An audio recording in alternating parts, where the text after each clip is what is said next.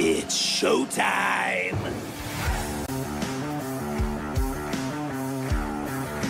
Welcome to Season 2 of In the Game, a podcast that features cultural influencers, athletes, and musicians. I promise that this will be a unique experience. You are in the game.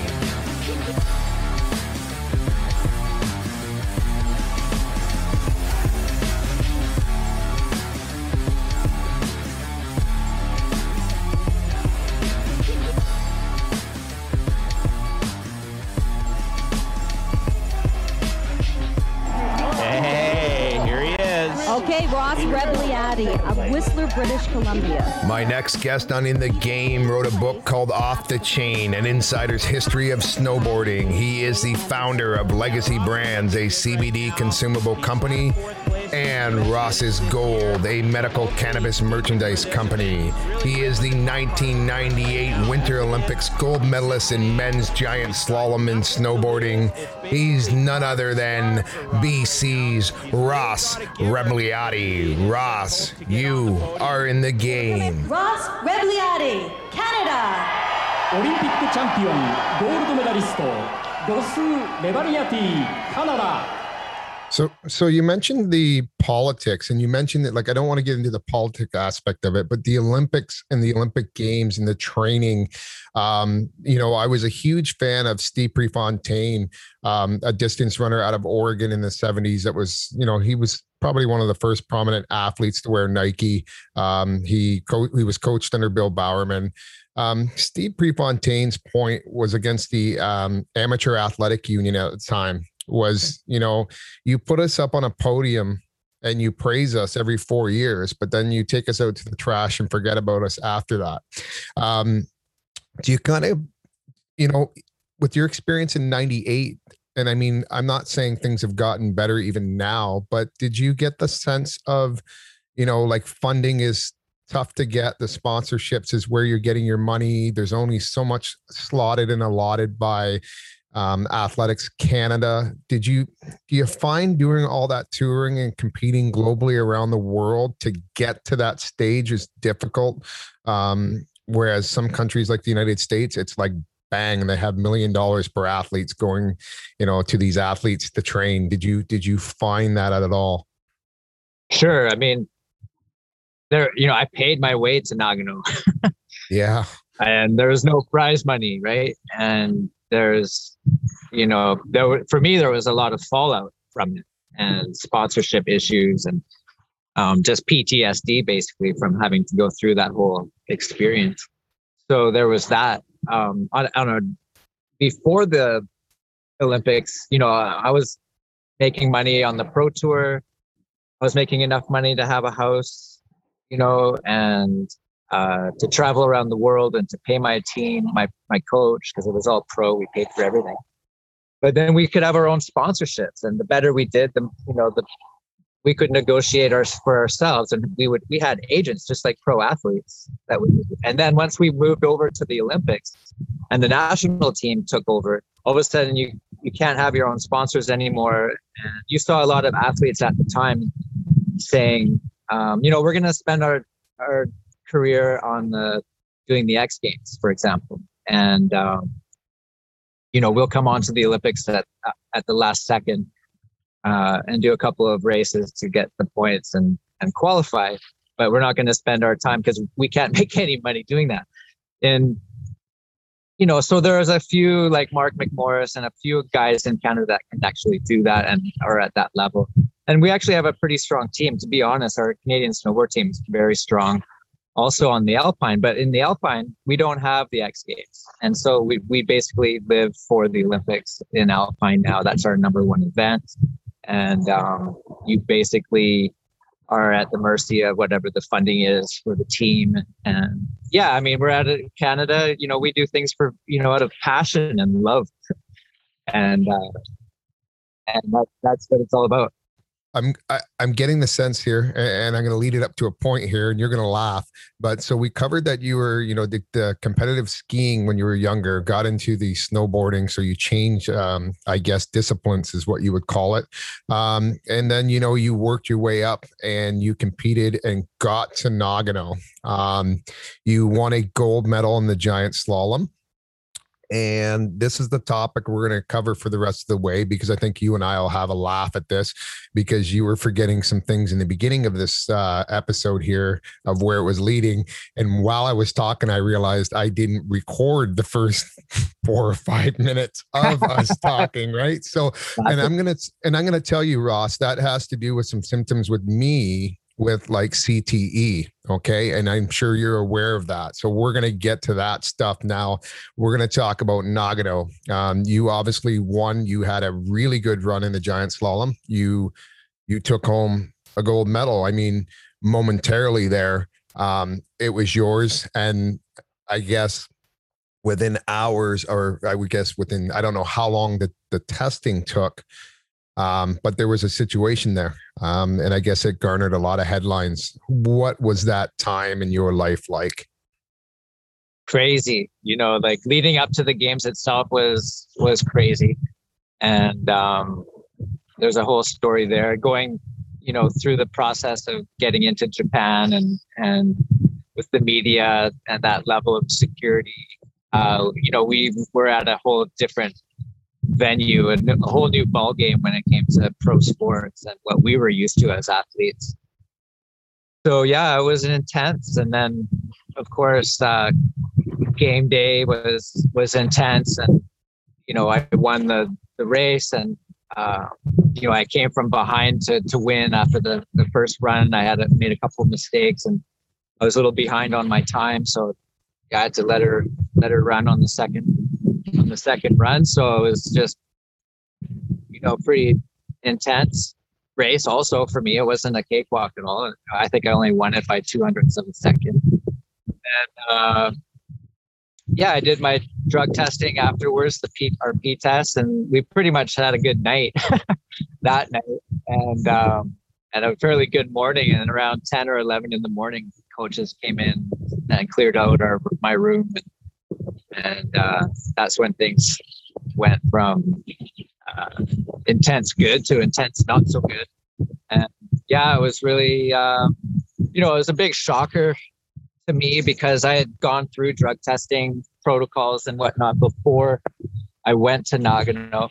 I did 3 drug tests, and I wasn't smoking weed, and I thought that I was on a good program, and I was feeling good. And I slept the night before the race, and I didn't feel like anxiety out of the ordinary, like I was worried about failing any drug tests or anything. So,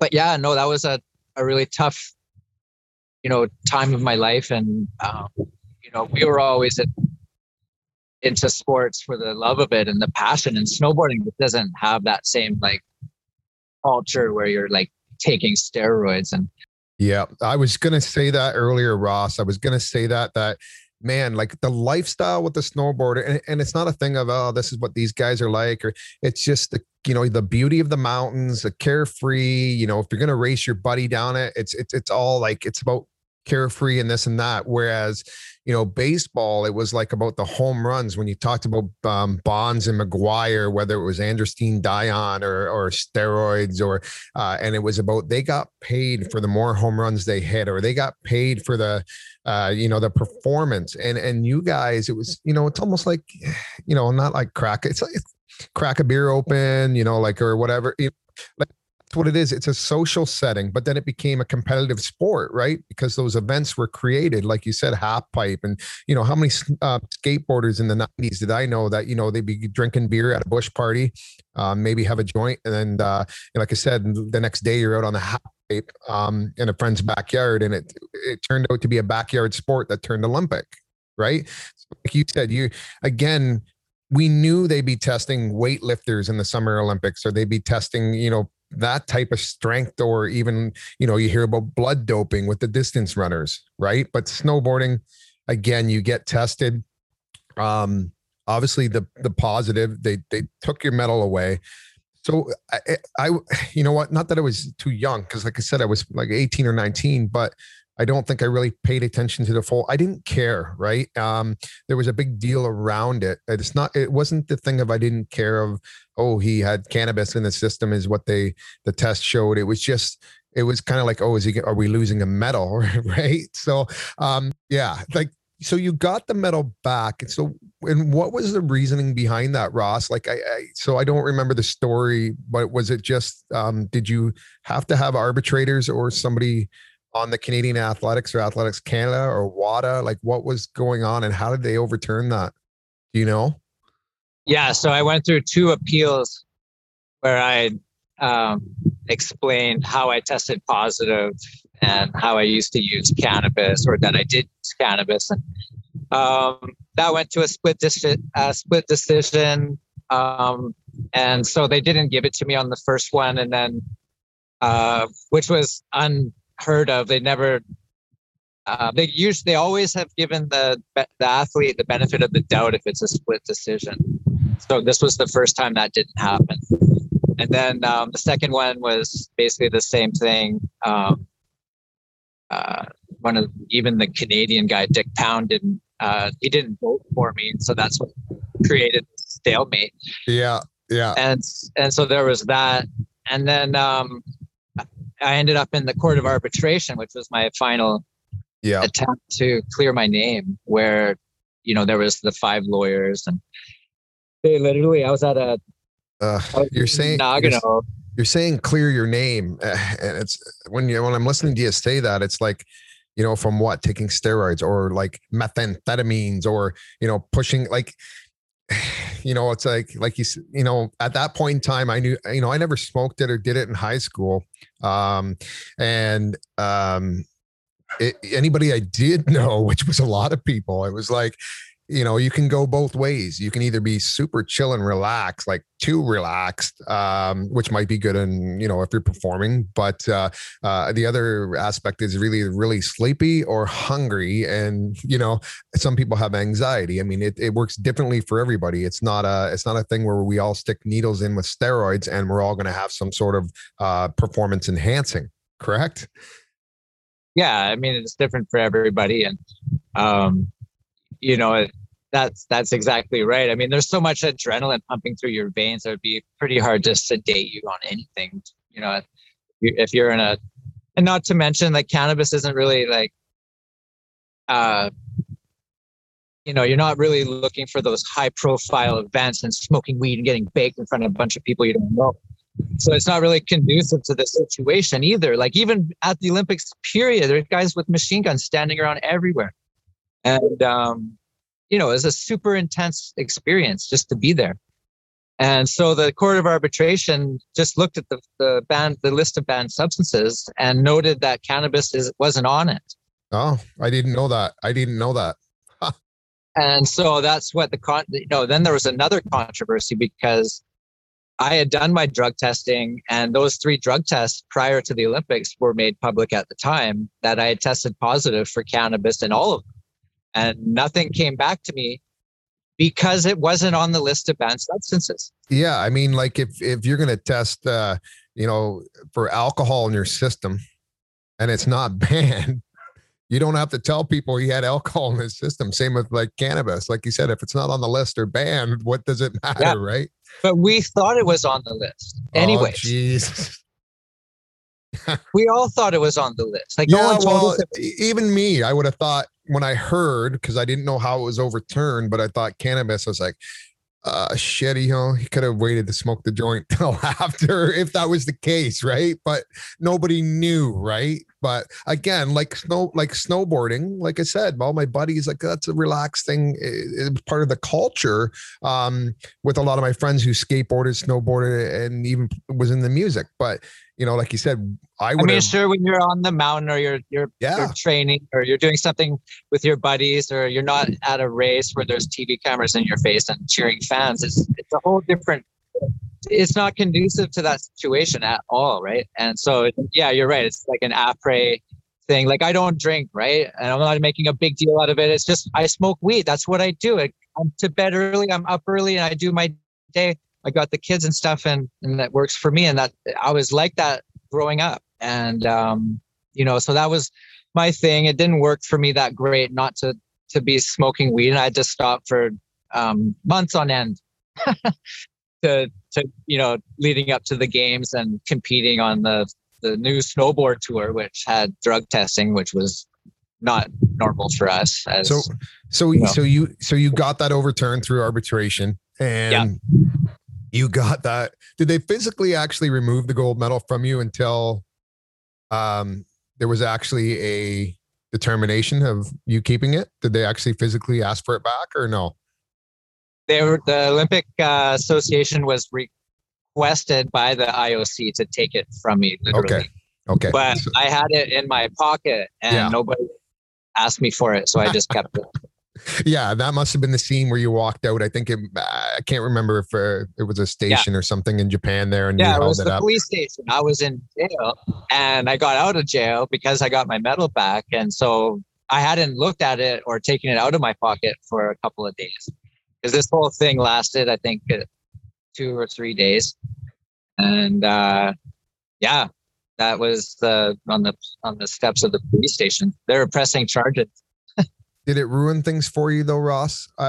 Like the feeling for you or no? Like, oh yeah. Like I know you wanted to clear your name. You wanted to clear your name, but I mean, because now, like you said, what does the country, I guess, think of me, or what does my teammates think of me, or it was the whole world was thinking about me, right? Yeah. And I mean, it was on the first day of the Olympics, and we were the first event. And this, I was the story of the Olympics, and the whole entire world was talking about it. And the next day I flew to LA to do the Tonight Show, and people through Narita were like, "You're Ross Rebliati," and I'm like, "You're the guy that got busted for weed." And I was like literally shocked, like just business people walking through the airport in Narita. I've been through Narita lots of times, and this was not the way I wanted to go down. And you ended up on the Jay Leno show, if I remember correctly. I mean, at least I hope you had some fun with it. I mean, you knew you got the medal, right? You got them. I mean, listen, like it has its good points, right? Like for sure, it had its good points. Being in jail and going through that wasn't fun, and having to retire and lose my sponsorships and things like that. Like there was fallout, and we had death threats against the family, and things like that, ruining Canada's reputation. Like there was a lot of fallout. But having said that, there was a lot of good shit too. Oh yeah, I mean, but Ross, looking back on it, we're similar because, like I said, we grew up in the sports culture. Like I got paid to do the hockey. You were in the same scenario. And I know a lot of people in the NHL, Olympians. And listen, there's so many people that like to judge. They like to judge, especially athletes, especially pro athletes, because, they get paid so much and this and that. And you know what? Unless you've actually done the dedicated time to, they say 10,000 hours of perfection to whether it's a marathon runner or a snowboarder or a hockey player, unless you've done all the hours, you've made all the sacrifices, which some sports, it requires you to be up very early, put in tons of mileage or repetitions or that sacrifice of your social life to get there. And we're human. We're all human. And most of all, you represented your country. And like I said, unless people have actually been there and realized the amount of pressure that is put on an athlete and what the return actually is, people would be shocked. And some people, I think, would be embarrassed or upset that they actually spoke about athletes that way or treated them a certain way, because until you live the life, you'll never know what it's like. And that moves us. Yeah. And I mean, that moves us into the back half of this conversation, which is, so you lost the gold medal to cannabis and you got it back. your life moved forward as you said. It had the positives, it had the negatives. There was threats against the family. What did people think about Ross and this and that? But moving forward, times changed, people changed, opportunities came. I'm starting to see with a lot of my NHL friends and NFL friends that have suffered massive amounts of concussions, whether they're fighters or whether they were just, like I said, football players that took a lot of headshots or hockey players. I struggled with some of those things myself, whether it was some memory loss, some mood changes or aggression, some troubling times in a few moments of my life where I had to get some help.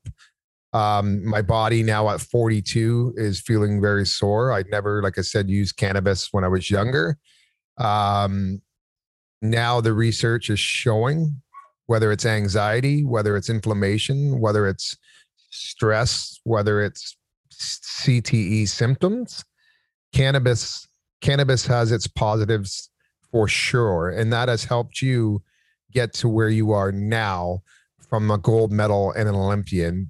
Can you get into that sort of aspect of what you are doing now, or what has transpired over the last 5 to 10 years for you personally as a business person, and yourself, how you're doing overall? Sure. I mean, yeah, there was a lot of self-work over the years since Nagano to get to here. And, cannabis was a way for me to keep an even keel through that period. Like I said, I wasn't much of a drinker, and I cut it out 100% over 2 years ago. And so it was something that was like helpful in a lot of different ways. And one way in particular was, the isolation of being in a situation like that where, over the last year or so, I think people could relate to what that's like. But I was thrust into a life of isolation, years and years ago. So the cannabis was like a companion, and there was a lot of things about cannabis that, kept me, forging ahead. And over time, I was a cannabis advocate, and I would do a lot of interviews, stand up for athletes that were getting in trouble for using cannabis, like the Michael Phelps story. And so, I become an advocate for it, and I really got behind, why people, and especially athletes, why they would choose cannabis, and how it can be part of a healthy lifestyle. And there just came a point in time where, what I was trying to protect from happening with the fallout of cannabis and the opportunities that cannabis were presenting were sort of intersecting. So about 8 years ago, when my daughter was born, and we tried to go down to visit my mom in California, and I got turned around at the border again.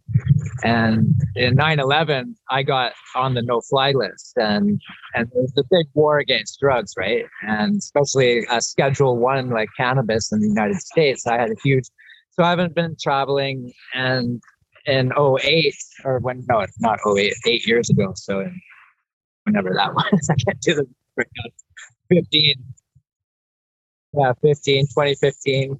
I got turned around at the border with the baby, and we were going to drive to California. And I just was, like everything that I would try to protect, by not being involved in the cannabis business is gone. So I have nothing to lose. I was really mad at just the whole, the fallout still. 2017, I'm still going through this, this thing from the Olympics. And, that's when I started Ross's Gold. And I decided that, it was a good time to start the spark, what happened to me at the Olympics, and to use it in a positive way to spread the word about cannabis and how it can be part of a great life, and, can help people in thousands of different ways. So Ross is Gold. So dig into that a little bit. Like, what are we looking at with that brand? What did that start out to be, and what did it kind of grow into now? Like, what are we dealing with that aspect with Ross's Gold? So it started off as, we were in the space, pre-legalization. So during Prohibition, I had a line of glassware. We had 150 different pieces of glass, for like bongs and pipes and different things like that, apparatuses.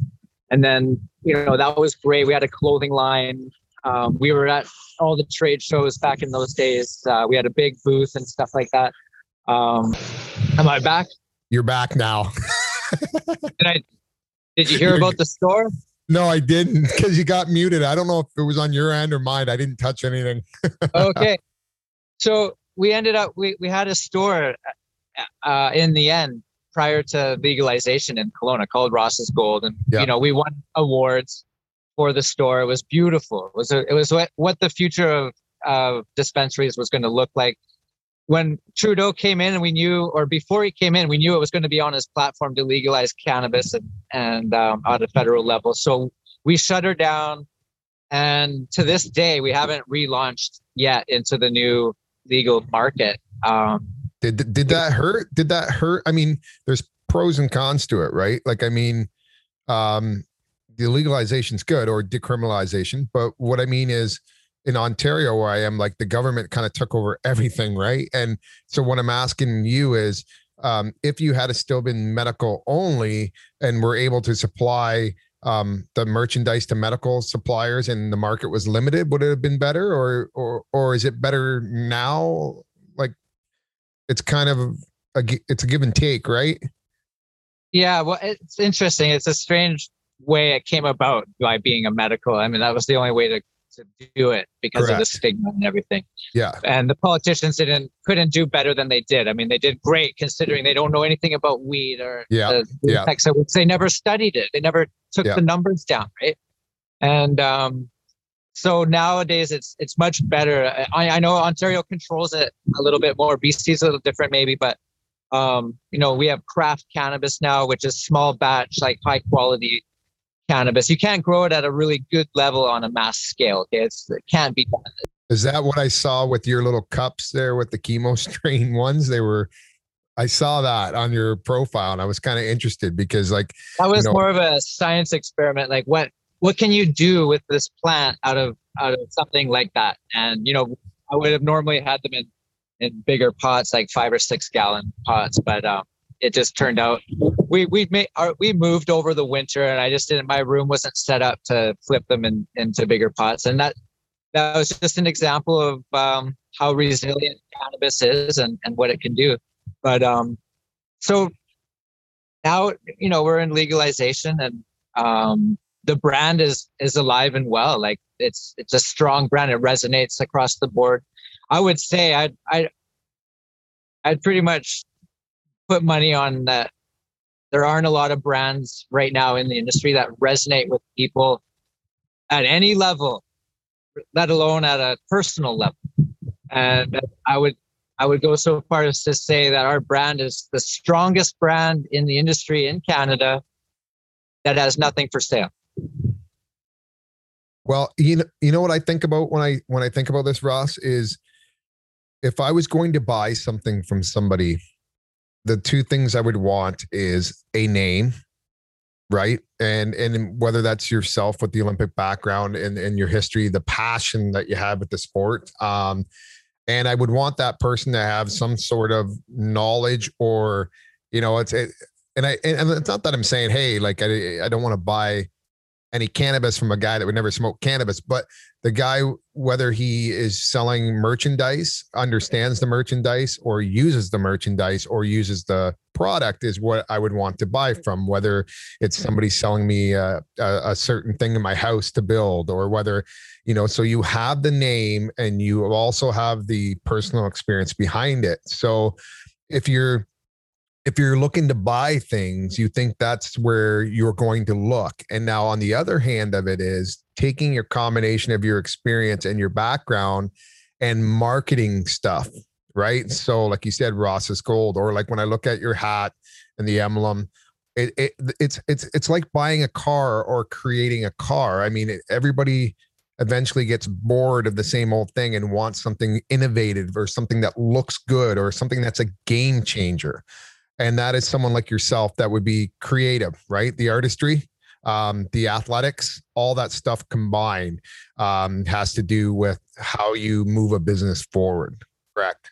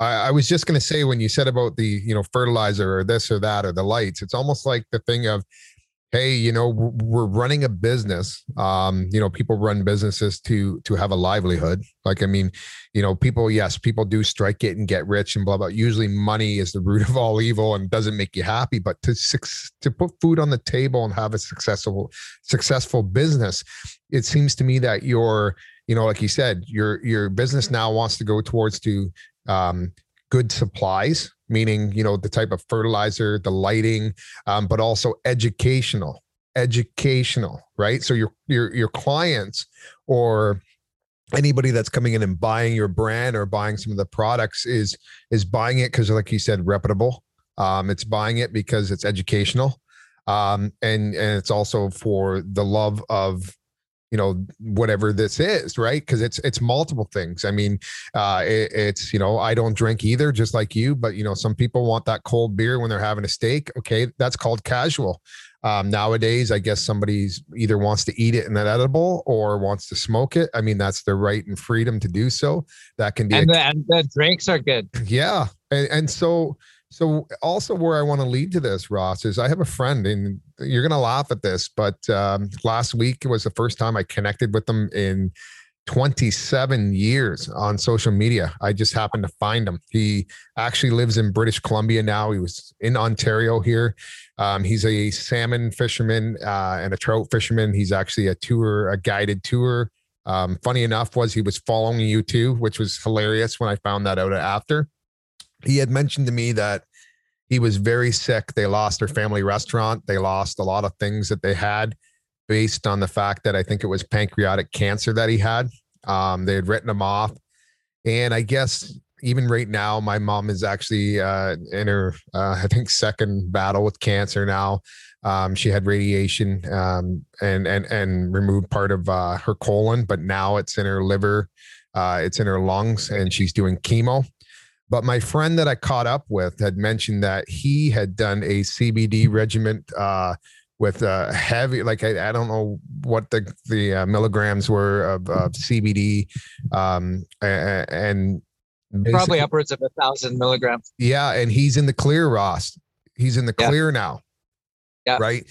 Yeah, there's amazing research being done that's actually showing how cannabinoids react in your body and how our endocannabinoid system actually allows our cells that we have that go around and fix our body to perform over double the amount of functions that they could do when they're cannabinoid deficient. So, I mean, there's groundbreaking stuff going on, and it's incredible. Yeah. And see this discussion that we're having right now, I hope you would relate, but I kind of compare it to what's going on with COVID right now. Right. So what I'm saying is, I just wish people would have open minds, whether it's cannabis or COVID, meaning if these doctors are telling you, you must wear a mask, get vaccinated, blah, blah, blah, blah, blah. Okay, that's fine. Just like people used to say, cannabis is bad, blah, blah, blah, blah, blah, blah, blah, blah. Okay, they have their opinion and they could be medical experts. But even on the flip side, like you said, with cannabis, some people have proven that medically, this is what it does for you in the positive realm of things. Just like COVID, where they say, listen, if you're not going to wear the mask, then social distance, or if you're not going to get vaccinated, know the risk. But, I wish there was doctors that did come out and say, yes, globally, the mortality rate is 3% globally, right? But it doesn't mean COVID isn't a risk and whatever. It just means, you need to be aware of it. So I wish they would allow, like COVID, you listen to both sides where everyone gets an even chance to speak and they respect each other, just like in cannabis.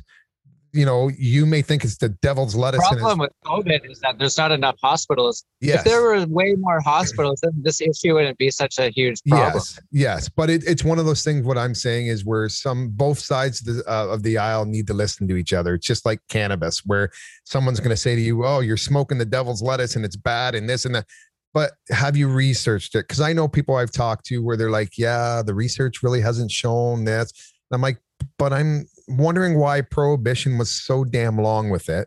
And I'm sitting there saying, I have seen it because, Ross, between you and I guess others that are listening, the past year, I did start to use edibles with CBD. So it's the first time in 41 years that I never used cannabis products, but I used it because I had trouble sleeping and my pain. I have a lot of pain. I had from fighting, from hitting, from headshots. My back is messed up. So does it help me? Yes. I clearly can tell you that I slept well. It helps with my pain. Now, do I use it and abuse it? Meaning, is it something that I'm going to be codependent on and rely on all the time? It's probably why I didn't take it, because I didn't want my body not to have you know what I'm saying? It's just like when you use antibiotics. I mean, that's part of the education of cannabis, right? Like when you realize what cannabis is and what it does for you, it's like there is no, it's like being dependent on water. Yeah, we have to have water, and our bodies have an endocannabinoid system that's been rendered deficient for almost 100 years because of prohibition. That leads to anxiety, depression, sleeplessness, insomnia, and a whole host of other things that Big Pharma lobbied the U.S. government to keep cannabis illegal so that they could sell you all those drugs. And not only that, get you addicted to them, where cannabis is not addictive on a psychological, it's on a physical level. On a psychological level, it can be addictive, like video games. Okay. But on a physical level, it's not addictive the way these pharmaceuticals are. And it's not only on the pharmaceutical side of things that, they've kept prohibition alive. It's on the industrial side of things. DuPont, they lobbied the US government ages ago to make weed illegal because they wanted to have synthetic sales and not use the hemp ropes. And they wanted to sell synthetic ropes. And so, I mean, for years and years, there's been big corporations and big money behind prohibition and the interests of government, like the war on drugs that we lived through with Nancy Reagan. I mean, you tell me they're trading cocaine for drugs or for arms, but they're bringing in the drugs and selling it. Yeah. What about doctors? What about doctors getting kickbacks? What about opioids? Well, that's what I'm saying. It's not just at a government level. The doctors themselves get paid to push these pharmaceuticals, and the College of Physicians aren't going to anytime soon allow cannabis to be part of this wonderful research that they're allowing to go on with other addictive and dangerous drugs. So I mean, it's all part of this opiate crisis, and cannabis has been resilient. Blacklisted. It's been blacklisted and black labeled. Blacklisted, but the plant itself is resilient, and the people who use it are resilient. And so why are we cutting your trees down in places like Washington State and Oregon and British Columbia when I haven't researched a ton of it, but I know when I come across literature, the strength of hemp, what hemp can do, like in concrete or building things and flooring. We can stop cutting down the forests and just Why for aren't we? a multitude of products. And they're even making hemp carbon that's stronger than carbon and doesn't break the way carbon breaks and shatters. And yeah, there's all kinds of, Henry Ford used hemp oil to power the Model T Fords because that came out before oil did, right? And so this whole oil thing too. I mean, there's another big industry that lobbied to keep. Geez, I never thought of that, Ross. I never thought of that. Oil from and then it became racialized, right? Because the slaves that came over from Africa were using cannabis. At the time, it was no problem. Cannabis wasn't illegal, and they allowed the African Americans to use cannabis, and they kept them, Well, how about sugar cane and sugar with diabetes and the health problems? Horrible. Sugar right now is like one of the worst. You'd be better off doing straight hard drugs than doing sugar. So are we lost and misguided, Ross, as a whole? Are we? Yeah. What do we need to do you think, to change things a little bit more? I mean, it is becoming more acceptable. I mean, yes. I mean, even in workplaces here, they know that you're not supposed to smoke up or eat an edible before you go into a factory and work, just like you don't go drunk, right? But I mean, for the everyday life, for health benefits, for personal benefits, what do we do? It's a generational what do thing, you do? Right? So I think over time, like this, the younger generation already knows weed is not an issue. And if it was an issue, there would be numbers to support it. There's no car accidents. There's no accidents at the factory. There's nothing happening. There's no numbers because there aren't any numbers. I mean, the safety is there. And now that it's legalized, it's only been for almost 3 years, not even 3 years yet. But over time, we'll get the statistics that show it's safer than coffee. I mean, seriously. The caffeine. So can you educate? I mean, again, I'm a learner too still, right? Some of my listeners as well. So, I guess the understanding that I got when you look at CBD and you look at THC, that more or less the properties in THC were more likely or will get you more of a high buzz feeling versus the CBD, not so much. And what are the properties? How do they react differently to the bodies and what they do? So CBD is more of a physiological, like anti-inflammatory effect. So athletes love that for after workouts, and if they've got injuries they're recovering from, like surgery, or where you have some sort of swelling in the joints or something like that. It's great for arthritis. And then THC is more on like the pain side of things. So it's more like acetaminophen, whereas CBD is more like ibuprofen. You know what I mean? So and then the psychoactive part of cannabis comes with the THC. Yeah. And so the psychoactive part is great on a whole bunch of like psychological issues that there's no drug, no pharmaceutical that can even touch it. Correct. When it's used properly for that stuff. For nerves, like, for example, you have like stories like Charlotte's Web, where you have kids that are going through thousands of seizures a day that nothing can stop them. And they start using CBD, and the next thing you know, they're down to like 5 or 10 and it's controllable. I've seen videos of people who stutter so much that they can't even speak. And they have one puff, and all of a sudden they can speak normally like this. Well, see, and that's not just one case either, Ross. That's multiple, right? So there has to be a point where finally, either as a medical community, that you need to say, okay, this really needs to be looked into. And, it's just like the 1970s with the argument between sugar and fat, where natural fats, like a keto, but natural fats are actually decent for you and good for you, versus sugar is terrible. But they used to play the role in the 70s that sugar was good and fat was bad. Everything that was fat free had tons of sugar in it. That's right. Oh, great, no fat, and that's all I care about. They didn't tell you there was tons of sugar in it. And so, your body doesn't even know what to do with sugar, so it stores it. Plus, you're not getting your fat, so you're just out of whack altogether. I'm on a keto diet. I'm going to be 50 in July, and I ride my road bike. I've got a super active lifestyle, and it really is about your whole lifestyle. It's not just if you smoke weed or don't smoke weed. It's, it's part of a whole bunch of things that you do that's good for you. And there isn't one thing that's going to, save your life or there's a lot of things, even, self work, like talking to different therapists if you need to. And, I would go so far as to say there's a reason for anybody to go to a therapist. Just breaking down and realizing that, that you need to do that. And I've been through ups and downs. I totally get it.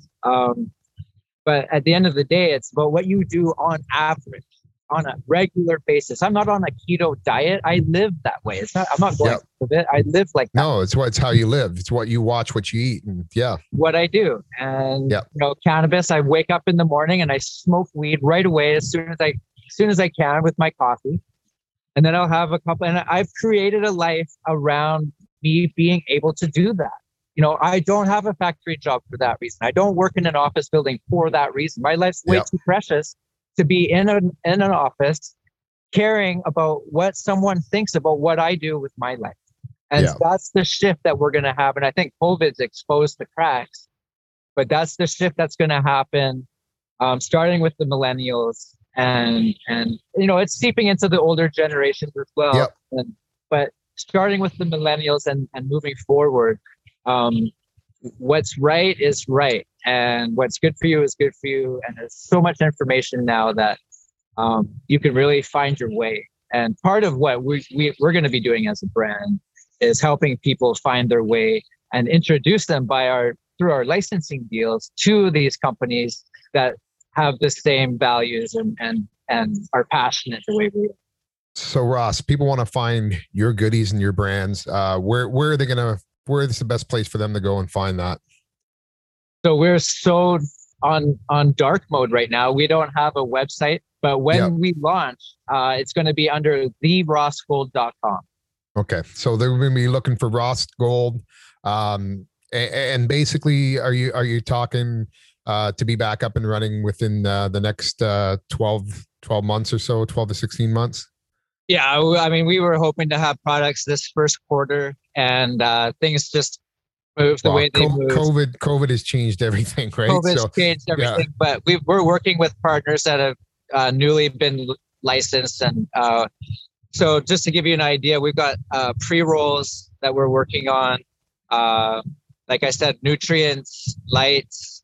We're working on genetics, and it's just a matter of time. And we built out the site, and it's sitting there. We have merchandise that's going to, we have a store built out, but we're just keeping it on the down low. We're not launching anything. I have nothing for sale, and it's gonna come about when it comes about. So Ross, obviously, like I said, the first 5 or 8 minutes of the conversation, I forgot to hit record because we were kind of laughing there in the beginning, but I'm going to ask a few more questions before I send you on your way, and just maybe probably more or less for the people that are listening. So first ever snowboard that you owned, what brand was that? Burton Elite 155. Perfect. So when Ross is up on the snow-covered tips in the mountains there, what is the top 3 songs on his playlist? Oh man, you're gonna make me think. Well, I've been listening to a lot of Drake lately, and I'm repping the. I see the OVO. Yeah, the OVO, and I'm all about that whole scene. But I'm also a big reggae guy, and That's I've been funny. That's funny. I had reggae on the Alexa this morning because it nice. Calms the dogs down. Yeah. Dogs love reggae music, bro. I don't know if you know that, but they do. Yeah, well, that's probably why my dogs have been so calm. It's a proven fact. Yeah. So I'm all about the reggae and Drake and I like all kinds of music. Frank Zappa, I'm a huge Zappa fan. So I could have anything playing, literally. So who's your favorite snowboarder outside of your world? Current or past? Current or past? Craig Kelly. Craig Kelly. Perfect. most memorable, like, I would have to say when you have competed or even just for casual, what is the best place that you've ever boarded? The best place I've ever boarded. Well, Whistler is awesome. Yeah. Okay. Whistler, Mount Baker is awesome. Okay. There's a few places in Austria and in Switzerland, like Verbier in Switzerland. So sick there. And there's some secret little spots in Austria that are killer. Fieberbrun's one of them. And if you actually look up the World Freeride Tour, there are some great shots from those two ski resorts in this year's contest. Perfect. And another couple questions here is, if you could do anything with the Olympic gold medal around your neck, what would you do? What would you do wearing that around your neck? If you could do anything in the world at any place or while wearing that gold medal from Nagano in 98, what would it be? Either to race in a top level Formula One race or a rally race, or to do the Baja 1000 or the Paris Dakar on my dirt bike. You like that? You like the rally cars, eh? The Baja, oh, yeah, that stuff. Yeah. It. Yeah, I used to when I lived in Europe. When I lived in Europe, man, the rally racing was huge in the Europe circuit. Well, so one last question for you, Ross, is it's been a hell of a life so far, and life is still living for you. Is there anything that you regretted or wish that you could have done that you haven't? Or is there anything you regret doing that you would change a second time around? So far, so good. No regrets, man. I've had a pretty awesome go so far, and I feel like there's some more in the tank. So I'm currently back coaching snowboarding at Apex Mountain, and on the free ride side, we're going to be qualifying athletes to join the World Freeride Tour. So I'm still heavy into skiing and heavy into snowboarding, and probably one of the things that I'm definitely psyched on doing is some filming and making a snowboard movie. Perfect. Well, Ross, I see that the day is still young where you are. I'm 3 hours ahead, so it's probably just before noon there. The sun is just glistening out there. The waves are picking up a little bit. So what I'll do, my man, is I appreciate you jumping on in the game here.